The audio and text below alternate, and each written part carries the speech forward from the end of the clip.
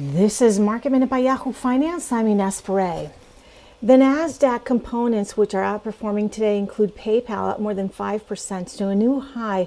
It's moving in tandem with Bitcoin, which touched $48,000 earlier. PayPal is invested in cryptocurrency and offers Bitcoin trading to its wallet users.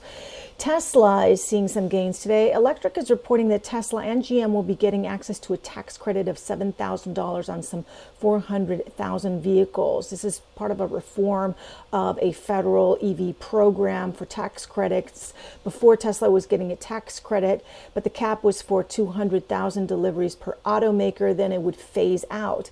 This tax credit wouldn't be retroactive, so you may see some buyers delaying until that tax credit goes into effect, if indeed it does. On the Dow, Cisco is bouncing back from its lows from yesterday. Cisco yesterday was down about 4%. Today it's up about 1%. Chevron is down as energy stocks today are lagging. For more Market Minute news, head to yahoofinance.com.